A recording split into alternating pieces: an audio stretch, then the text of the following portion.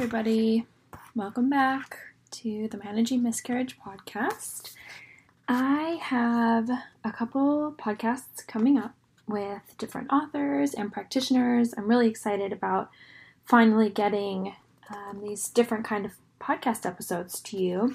And today's episode is with Julia Bueno. She is an author, and her book, The Brink of Being, is, I would say it's different than some of the other ones that I have read in that it has an insane amount of references, which my nerdy self likes.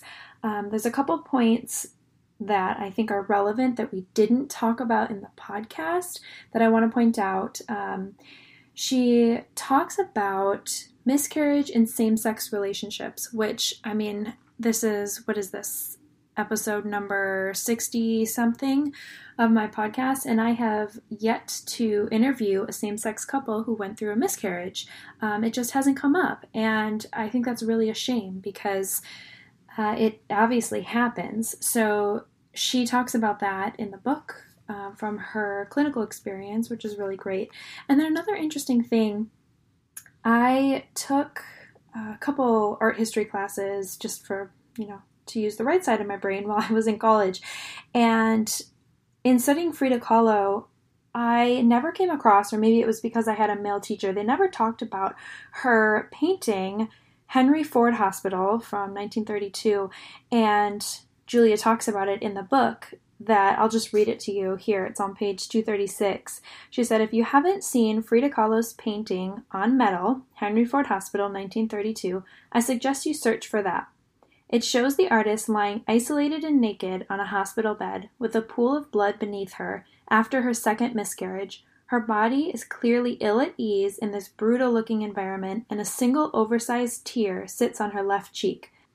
I've never really reached out to art, I guess, in specific miscarriage. I mean, maybe I've come across a couple things, but I think for a lot of you who really appreciate art and connect with that, that might be a really interesting outlet, I guess. And I know many people have shared their own art with me that they create, which is amazing.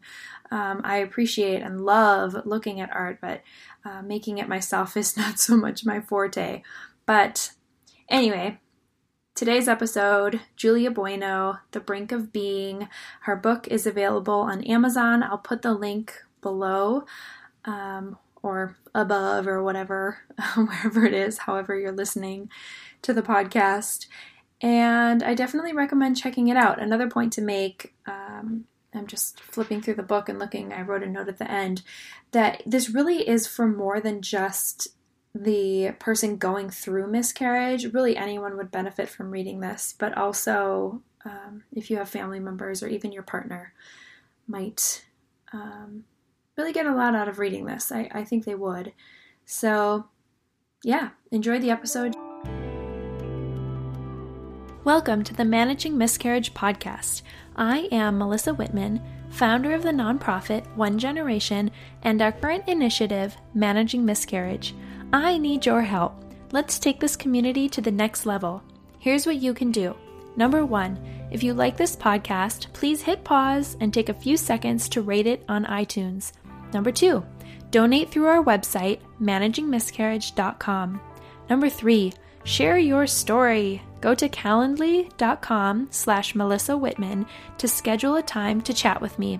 Or, number 4, join our Patreon page for over 30 more episodes you can't find anywhere else, as well as exclusive content.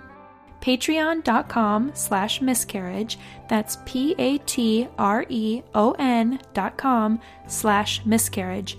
All the details are linked in the show notes. Enjoy the episode, and thanks for tuning in. I have Julia on with me today from London. She is a wonderful author, and she also experienced 4 miscarriages. So we have the privilege today to hear her share her story, as well as all about her book, and she's also a psychotherapist. So we have just this awesome guest, Julia. I'm so excited you're joining us today. Thank you very much for having me. It's a delight. So let's start just because normally on this podcast, women are telling their stories. So tell us about your journey through these miscarriages. You had 4 different ones, and I believe one of them was with twins. Yeah, that's right. I did have 4 of each one with very different nature from the other. And my first miscarriage was my first pregnancy, and pretty much inspired a lot of the work that I do. I had been fairly recently married before I was trying to conceive, and pretty impatient. And when I did find out I was pregnant after about a year, I was super excited, as you can imagine. Um, and pretty early on in the pregnancy, I'd found out I'd conceived twins. So it was that was a bit kind of nerve-wracking to find out, to be sort of thrown into an immediate kind of high risk category. Yeah. And soon, not long after that, actually, I experienced some very heavy bleeding, which was pretty terrifying during the first few weeks. I was in and out of hospital, trying to work out what was going on. And what seemed to emerge was that I had developed a kind of hemorrhage in the lining of my womb, which I was told at the time, and this was 17 years ago, so maybe thinking has progressed, but I was told at the time that that wasn't an unusual thing to happen with a first pregnancy of a multiple. My womb had stretched very quickly. Okay. Um, so the pregnancy was progressing absolutely fine and the babies were thriving, but I just had this large patch of bleeding that just took a very long time to heal. But at around 16 weeks of my pregnancy, miraculously, the bleeding had stopped, and by this stage, I was having fairly regular scans. It looked like the hemorrhage had completely healed. So that was a kind of tremendous relief. And for the first time in the pregnancy, my partner and I could kind of relax into really facing forward and planning our family and thinking about childcare. And not that we hadn't before, but it had been a bit fraught. Um, and It was about a month after that that by this stage of the pregnancy, and I'm sure anybody women I know who have been through a miscarriage before that get very habituated to check the loo every time you have a pee to see if there's blood because you're so Yes. nervous. And I was still in the habit of doing that, but this time I noticed that there wasn't blood, but something very strange, a kind of blob of flesh-like tissue. But I suspected it was something awry, and went to the doctor who and explained what I'd seen and flushed away, and she fast-tracked me straight to hospital where it was seen that my cervix was beginning to kind of funnel and open, so which sort of threatened very preterm labour. I was only at this stage about 20 weeks pregnant, so uh, as you can imagine, that was too young for my babies to be viable. So I had an emergency suture put into my around the neck of my womb, a stitch to Okay. The keep cerclage. Mm-hmm. yeah, cerclage to keep the womb closed as best as it could. And I was sort of sent home to cross my fingers and take it easy, not to have bed rest. I was still working at this stage. And a couple of weeks after my cerclage, I woke up in the middle of the night in excruciating agony. Oh And no. there was no way round it. I knew that I was in labour. So I woke my husband up, and uh, I remember him being hopeful and hoping it was something else, but he bundled me into the car, and which was, if you know London at all, is a crazy thing to do. That you do crazy things when you're in a panic. And we drove into central London, back to the hospital that knew us well, into the labour ward. And as I stepped in, my waters broke, um, and I ushered into a room, and my labour began. Um, and this is the introduction to my book, and something that not a lot of people equate with miscarriage. I mean, this is very late miscarriages in the 22nd week of pregnancy. I realise there's a difference in the UK and America because we term miscarriage up to 23 weeks and 6 days. I understand in America and Australia it's 20 weeks. So I would my first miscarriage was a miscarriage. If it had happened elsewhere, it would have been a stillbirth. So I went. I had a kind of vaginal delivery of my first baby, and many hours later, my second baby was delivered. Um, and they were taken away, and I was encouraged to see them and hold them and meet them, but I was too crazed with grief and lack of sleep and a lot of pain relief drugs. I'd been given an epidural and various other drugs I don't even know, but wasn't in my right mind, as you can imagine. Oh, Um, yes. and that was my experience of my first miscarriage So you were in there, you went through a labor and delivery of two babies. of two babies, and everything went, I say normal, but of course this isn't normal, but no other complications. And you were able No, to go home. thank goodness, no other complications, Okay. and I was able to go home. Um, and I before I left the hospital, I had agreed to for my babies to have autopsies. Okay. Obviously, we're sort of desperate to know what had gone wrong, and Yeah. I also agreed for their after that for their bodies to be cremated, and the ashes be collected at a later date. I should add, which I do write about in my book, that because I think it's important, as I do sort of emphasize in my book about thinking about the impact of miscarriage on wider members of the family. Obviously, my husband was there with me, but while I was in my labour, my husband had alerted my mother what was going on, and she came to the hospital and after the delivery asked permission to. While I couldn't face meeting my babies, a decision I live with great regret. My mother asked permission if she could, and she did. And so Oh, that was a well hugely important for her. And she yeah. I write about this. She was very intent on wanting to meet her granddaughters, and I am forever grateful for that to have had that link and to somehow soothe my own guilt at not meeting them. Through her. Yeah. Through her, yeah, through her connection and she holds the memory of them and what she's subsequently described to me what they look like. Oh, I do have photographs. It took me a very long time to be able to see them. And one thing, the other thing I write about a lot in my book is how practice has changed. And my first miscarriage happened 17 years ago, and I suspect, well, I kind of know that thank goodness we've come on a long way in terms of bereavement care for parents who lose babies in pregnancy. And I my experience might well have been very different had I had gone through that experience sort of a month ago, as it were. Um, but in terms of how giving me more time to consider being with them and the way that the babies were presented for their photographs, right. we've come on a long way, but so yes, that was my first miscarriage, and that was met with huge misunderstanding and well, a lot of silence, and people couldn't cope around it. But that's not it, no miscarriage is normal, and you and I both know that. But Mm-hmm. my story is not individual, and my goodness me, that there are countless women and couples who've been through their own versions of a late loss, um, such as mine. But that's not your kind of common or garden idea of a miscarriage for a lot of people's Right. in their mind. So you can imagine the mismatch between what I had to kind of convey to what people thought in their mind. A lot of people were really shocked that I'd been through a labour.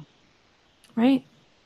Yeah, Yeah. I mean, because here in the States, that would be considered stillborn. So yeah, you went home and were yeah. just told to rest and recover. And I mean, you're dealing with this emotionally, you're dealing with this physically. Did they give you an idea of who to talk to? Or, I mean, what did you do? No. Well, I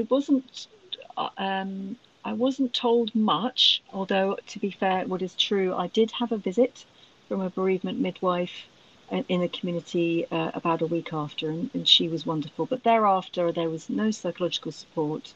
And one thing that I write about, and still I think the practice has got room, certainly in the UK, to improve upon, is that nobody warned me my milk would come in. Um, and of course, this was my first pregnancy, and I had absolutely no idea. And 2 or 3 days after coming home from hospital, that's what happened. My breasts filled up with milk, and I had no idea what to do, apart from to kind of poke them with discomfort and panic. And of course, poking them would just make it worse. I didn't know that.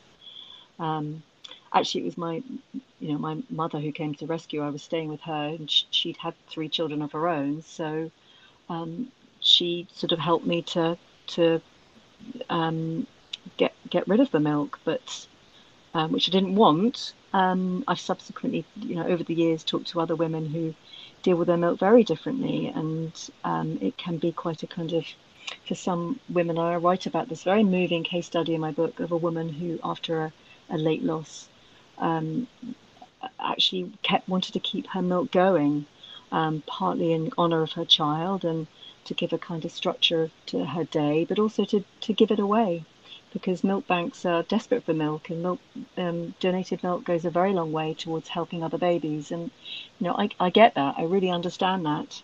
But for me at the time, I didn't know any of these options. I didn't know what was going on in my body, and it felt like a very kind of cruel attack, actually, for me. Um, Yes, especially when it's unexpected. Well, it was really unexpected, and again, things are changing, and I think women are being greater informed. On the kind of lactation after loss front, there's quite a lot more work to be done over here. But for some women, they might well want to consider the option of keeping their milk going or giving it away for whatever reason. I think it's a very individual choice, and as you understand, miscarriages is a very, very individual experience. But for me, I just wanted it to go away because it was just a sort of cruel reminder of what I'd been through. Um, yeah, but in terms of psychological support, no. And it was a real struggle to talk about it.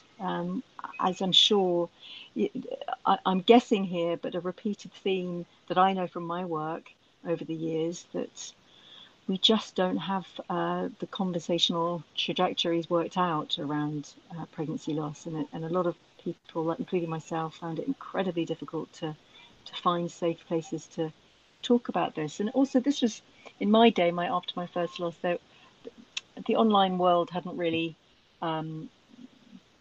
I wasn't really participating in an online world, so I couldn't find support there online, and there was very little elsewhere, offline, as it were. Um, but Yeah, so much of it is online now that, yes, and right. Oh, I, not having that, I can't even fathom. yeah, and there wasn't anything else really on offer. And as I say, friends and family found it. There was a whole spectrum of responses, some good, some bad, some indifferent. And I don't think anybody was mean or cruel or kind of uncaring toward me, but just sort of lacking in knowing what to say. Yes. Does land on someone as very as very dismissive, and as you probably understand, the one thing that a lot of us need is an acknowledgement of what has gone on. And but when people find it very difficult to acknowledge it because they're not quite sure how to respond to miscarriage, it creates a very difficult space to grieve, and a lot of people don't understand the grief. Um, yeah, that was a very, very difficult time for me. And what I did, and of course, the passage of time has allowed me to kind of understand these things better, but was to do what was suggested of me by lots of people, which is to crack on and get pregnant again. And Okay, I and is was, that what you did? and that is what I did. Okay, And I was pregnant 3 months later with 3 months. my now son. Um, Oh, I'm not, of course, with the wisdom of hindsight, I'm not quite sure how ready I was for that pregnancy, but that's what people were telling me, and that's what my yes. doctors told me to do. So I cracked on, and I conceived my son 3 months later, and Do you recall what that pregnancy was like, especially early on? Do you remember? I do remember it being incredibly fraught, and in fact, Yes. all my Yes. pregnancies after that were incredibly fraught. You can't. I've yet to meet a woman after a miscarriage of whatever gestation who gets pregnant again with ease. How can you not? Your innocence is Yeah. robbed. I Those two pink lines are now fear instead of joy. Absolutely, and again that kind of oscillation between hope and despair, or not wanting Yes. to pin any hope, and and the magical thinking that goes with, well, I don't want to jinx things, and I better not think this. This might, have an effect on my pregnancy. It's amazing, just even from one second to another, what our Mm. minds can do during those subsequent pregnancies. And in my case, there were good reasons also to be fraught, because I was kept, because of what I'd been through, and it was a bit unclear. It was never clear what went on, and there was the medical opinion, my medical the medical opinion given to me at the time after my first miscarriage was that either I have a weak cervix, or what they love to call over here is an incompetent cervix, which is a beautifully pejorative term for Yes. a woman's body, Terrible. along with hostile cervix and a hostile mucus and failed pregnancies and all these other pejorative terms. But whether I had a weak cervix or whether I had just irritated it through the plentiful blood loss, they weren't so sure. So I was kept, my cervix was kept a very close eye on in my second pregnancy. And actually, at 24 weeks, it was beginning to be weak again. So I was given another cerclage, which held my son in till almost 29 weeks, which wasn't ideal. But he was born just under 29 weeks, and spent 3 months in the neonatal unit uh, as a fairly kind of high risk preemie. So that pregnancy was fraught for a kind of lots of reasons, as you can imagine. Yes. So you have a healthy baby at home after the loss of twins. And then what? Well, he wasn't healthy, Oh actually. no. He was desperately unwell, and he had a very complicated set of gastric problems and brain problems. However, he is now, and we had 6 years of very intense medical interventions and very kind of complicated history. He's a medical miracle. He's a strapping 16-year-old boy, and you would never know what he'd been through. It's quite extraordinary. But however, he was alive, and he was our son, and we adored him. And alongside his very complex needs, he thrived in lots of other ways. And I got pregnant again um, when he was about one. And in fact, that was a very, very different miscarriage, because I lost it at home very painlessly at around 6 weeks. Um, and it couldn't have been sort of, although extremely painful, as you can imagine, in terms of kind of the medical and visceral experience, it was very different. My only other experience of miscarriage had been labour and lactation. Um, and uh, gosh, this is all in my book, and it's terrible. I should remember it. But about 3, 4 years later, I had another pregnancy that went to about 16 weeks. And again, I was being tracked closely with that one. Yeah, I so was that one's still, a lot further. So you had the yes, very early one. had a very early one, and then I thought I'd call it a day. And I think this kind of littered my thinking through the whole 9 years Hmm. from my first to my last pregnancy. I at that point thought, no, do you know what? I don't think I can do this anymore. I'm really happy with my son. He was still not out the woods medically. He took a lot of our care and attention, and why? Let's just focus on this. And then I changed my mind, and we changed our mind and gave it another go, and got pregnant again. I suppose, I don't know whether luck's the right word, but my first pregnancy was when I was 29. Um, I sort of 29, 30. I think it was my 30th birthday. I'd recently was sort of telling people I was pregnant. So time was on my side, fertility wise, as it were. And then we decided again to give it a go, and that pregnancy was going fine, really. And there was, I remember, some confusion around dates, but it was sort of give or two a week. But in my But you were uh, out of the first I trimester. was out of the first Yeah. trimester, exactly. Hmm. And at around sort of 15, 16 weeks, depending on whose time scale it was, I became very ill one night actually, and I was vomiting profusely and felt very sick, and I ended up in A&E, or what you call ER, and the treatment at the time just sort of put it down to some horrible kind of gastric bug. The ba- the baby was still, they could find a heartbeat, and I spent a night in ER on a drip, kind of being rehydrated and sent home. And literally within moment, I mean, I opened the key to the door and walked up the stairs, and felt a pressure on my cervix, and went to the loo and had a miscarriage over the loo at home, and lost my baby. So that was my third miscarriage. Wow. So you're at home, and was that one painful? Did it feel, because 16 weeks is far along. So did that feel like the labor contractions as well? Well, actually, in retrospect, the exquisite pain and vomiting that I'd been through all night, of course, Okay. wasn't gastric at all. Um, Yes. but I hadn't equated it with it. I wasn't the feelings weren't sort of intense contractions in my womb, but I was just actually just the throwing up was eclipsing everything else.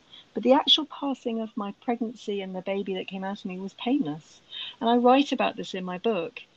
It's quite a kind of haunting experience, because I was over the loo, and what felt like liters and liters of blood and clots were pouring out of me. And I felt, I felt the passing of my baby come out of me, and I caught it in my hand, and I raised it up to look at it, and I didn't see a thing. I literally didn't see anything.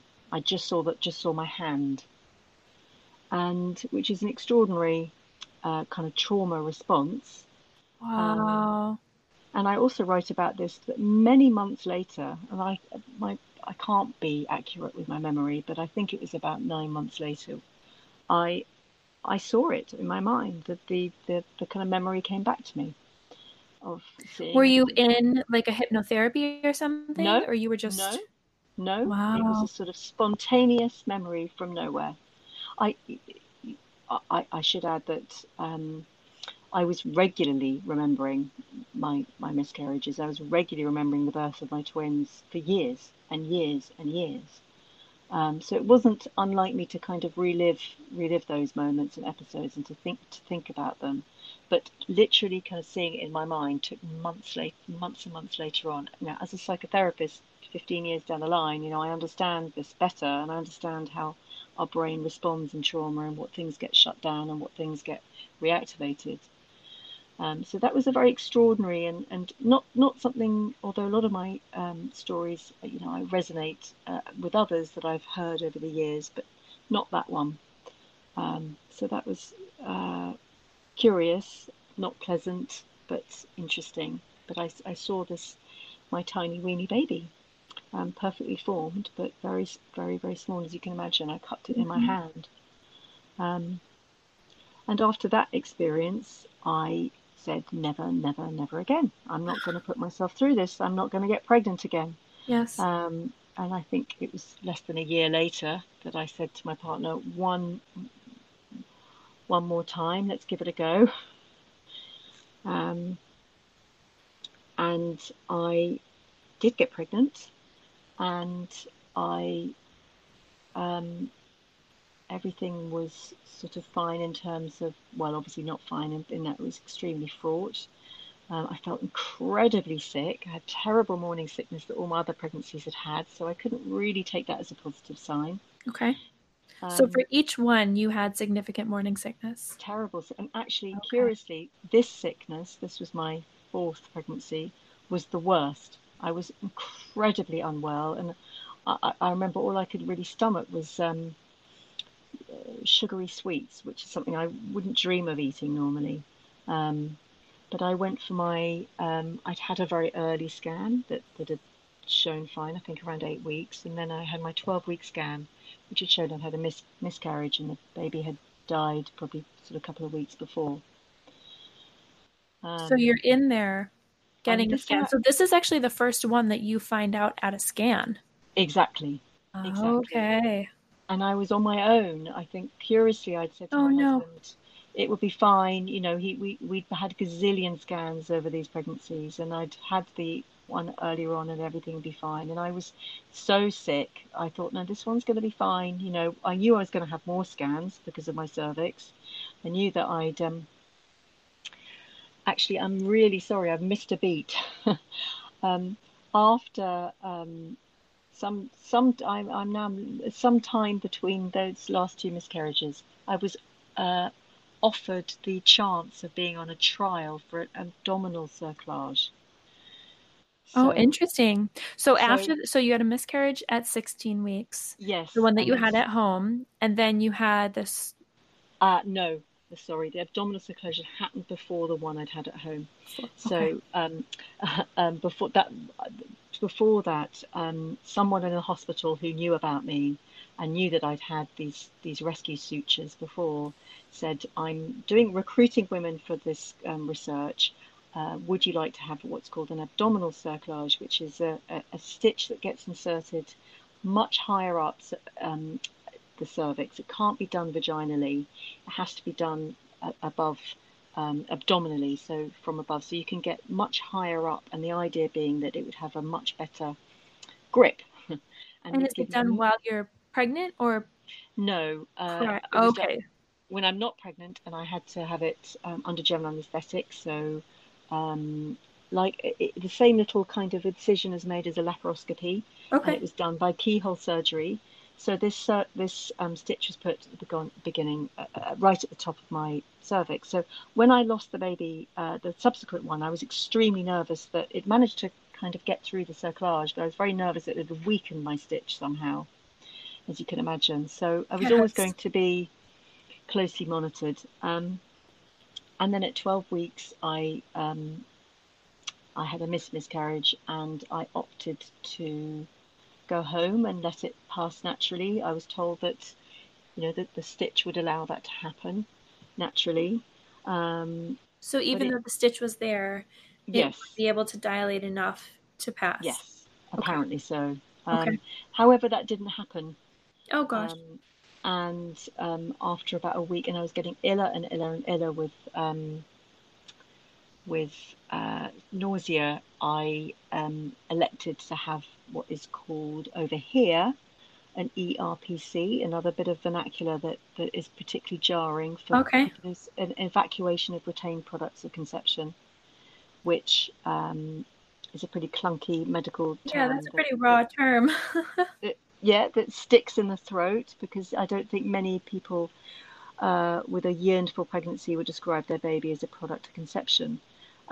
However, that is what I ended up having. So my fourth miscarriage ended up in surgery. So I've I've sort of covered all the bases, I think, in terms of well, not all of them, but I've had very experiences of miscarriage. Um, After that pregnancy, as you can imagine, never, never, never again am I going to have a baby, um, until I decided one more go. And I had one more go, and despite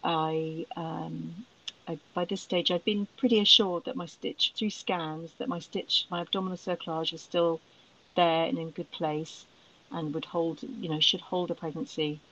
And I conceived for the last time, and I was scanned regularly, and all went well. I had a tiny bit of bleeding around 16 weeks, and I thought, oh, here we go again. Oh no. But that cleared up just in one day, and couldn't really understand through scans, couldn't understand what had happened.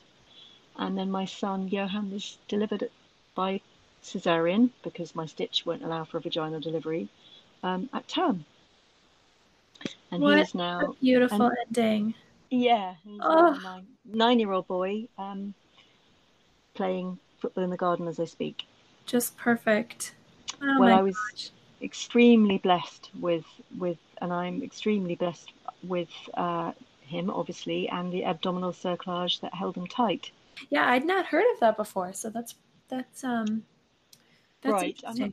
I'm not sure what it's definitely available over here in the UK, and I couldn't give you the party line. I'm not a doctor on when when it is recommended for women, but I suspect it is for it, as I understand it, is for women who have had late loss Okay. and a diagnosis of an incompetent cervix. Okay. Um, but then it's a fairly invasive stitch, as I say. It has to be kind of put in by surgery um, abdominally, so they don't. It's not regularly meted out.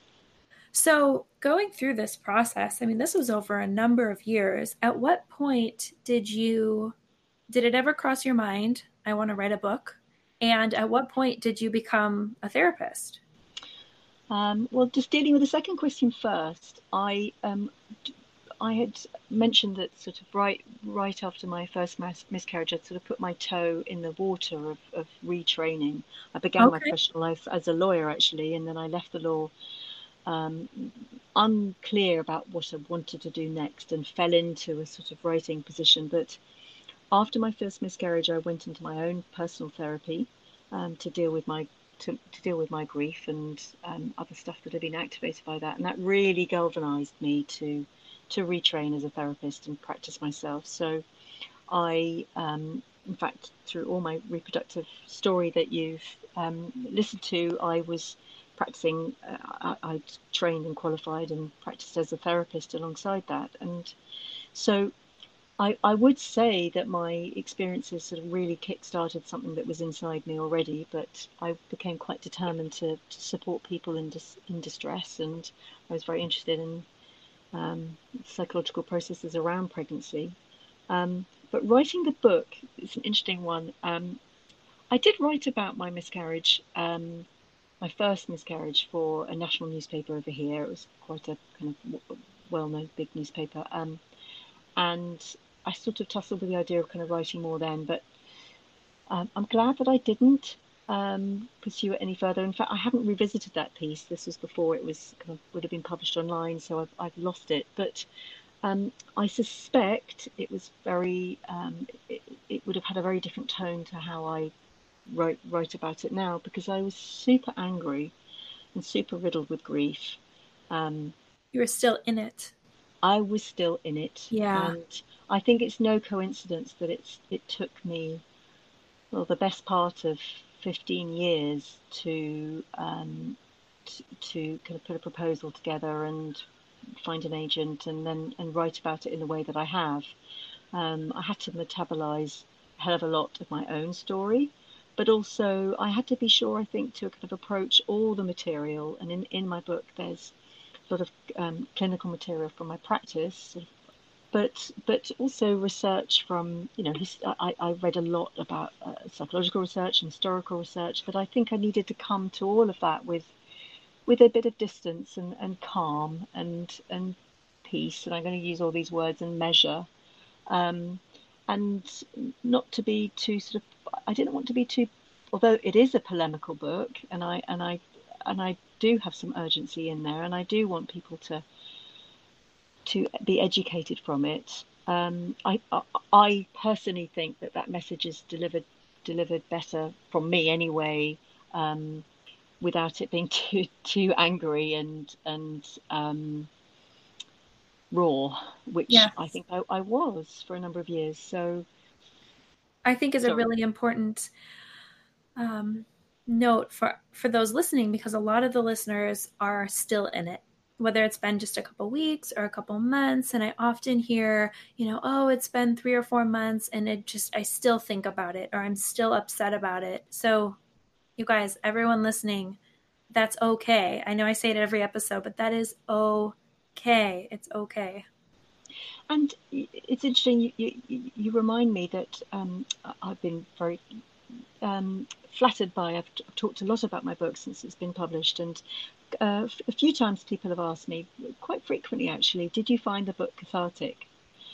And the short answer to that one is no, I didn't, because grief doesn't end.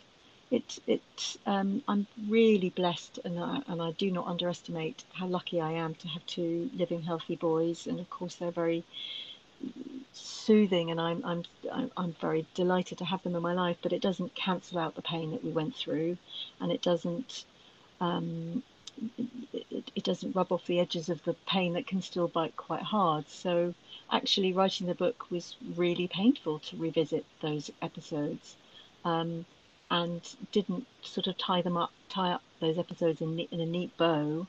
And I'm with you. You know, it's okay to still feel crappy about it. And in my case, years and years later. But um, I think, for speaking only personally as I can, that I feel that's the price of the pregnancies that I loved and the babies that I loved and didn't make it. Yes.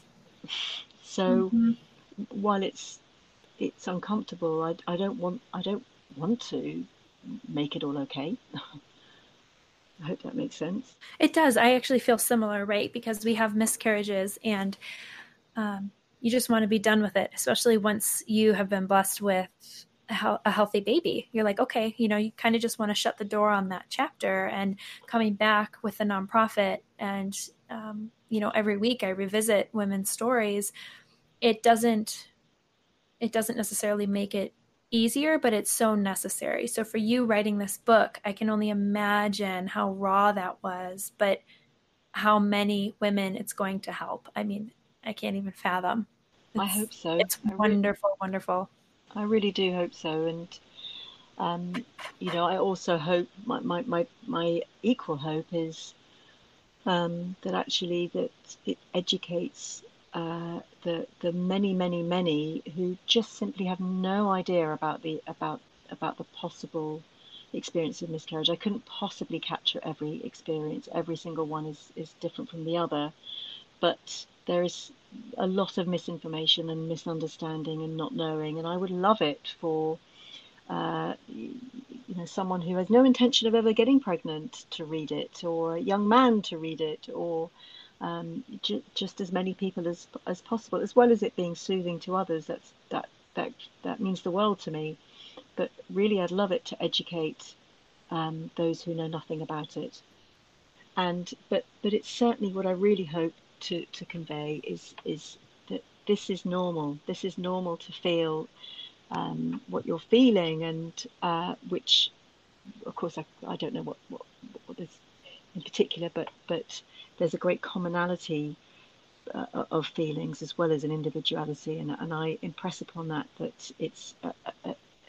it can be a very profound experience of loss and envy and sadness and anger and so the normalization process is there. But also I do talk about when there are tipping points, when actually you shouldn't just this isn't just a quote unquote kind of normal process of grief that will run its course, but you are entitled to seek extra support when you aren't coping, and that's okay too, and that's appropriate. Why should you have to suck it all up like we have to suck up so much Yeah, with exactly.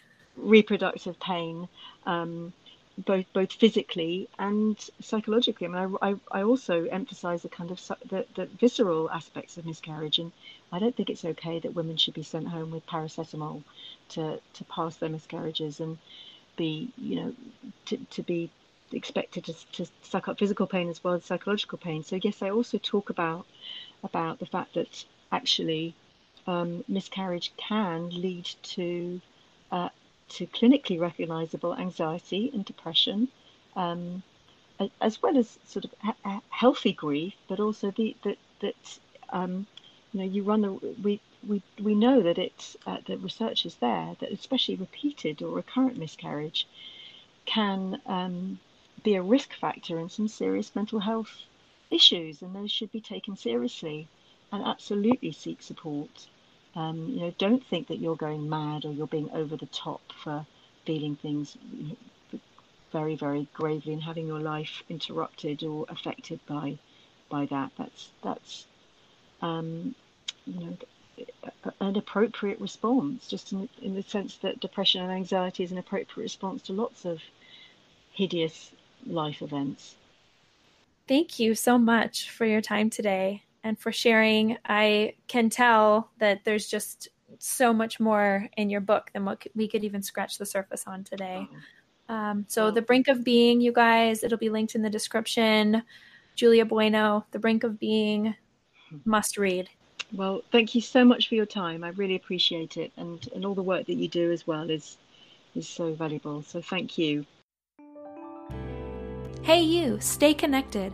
Find us on Instagram at Managing Miscarriage, on Facebook at Miscarriage Nonprofit, and don't forget to download the free e-guide on our website, managingmiscarriage.com. Please rate and review this podcast to help other women find us, and consider sharing your story. Hang in there, Mama.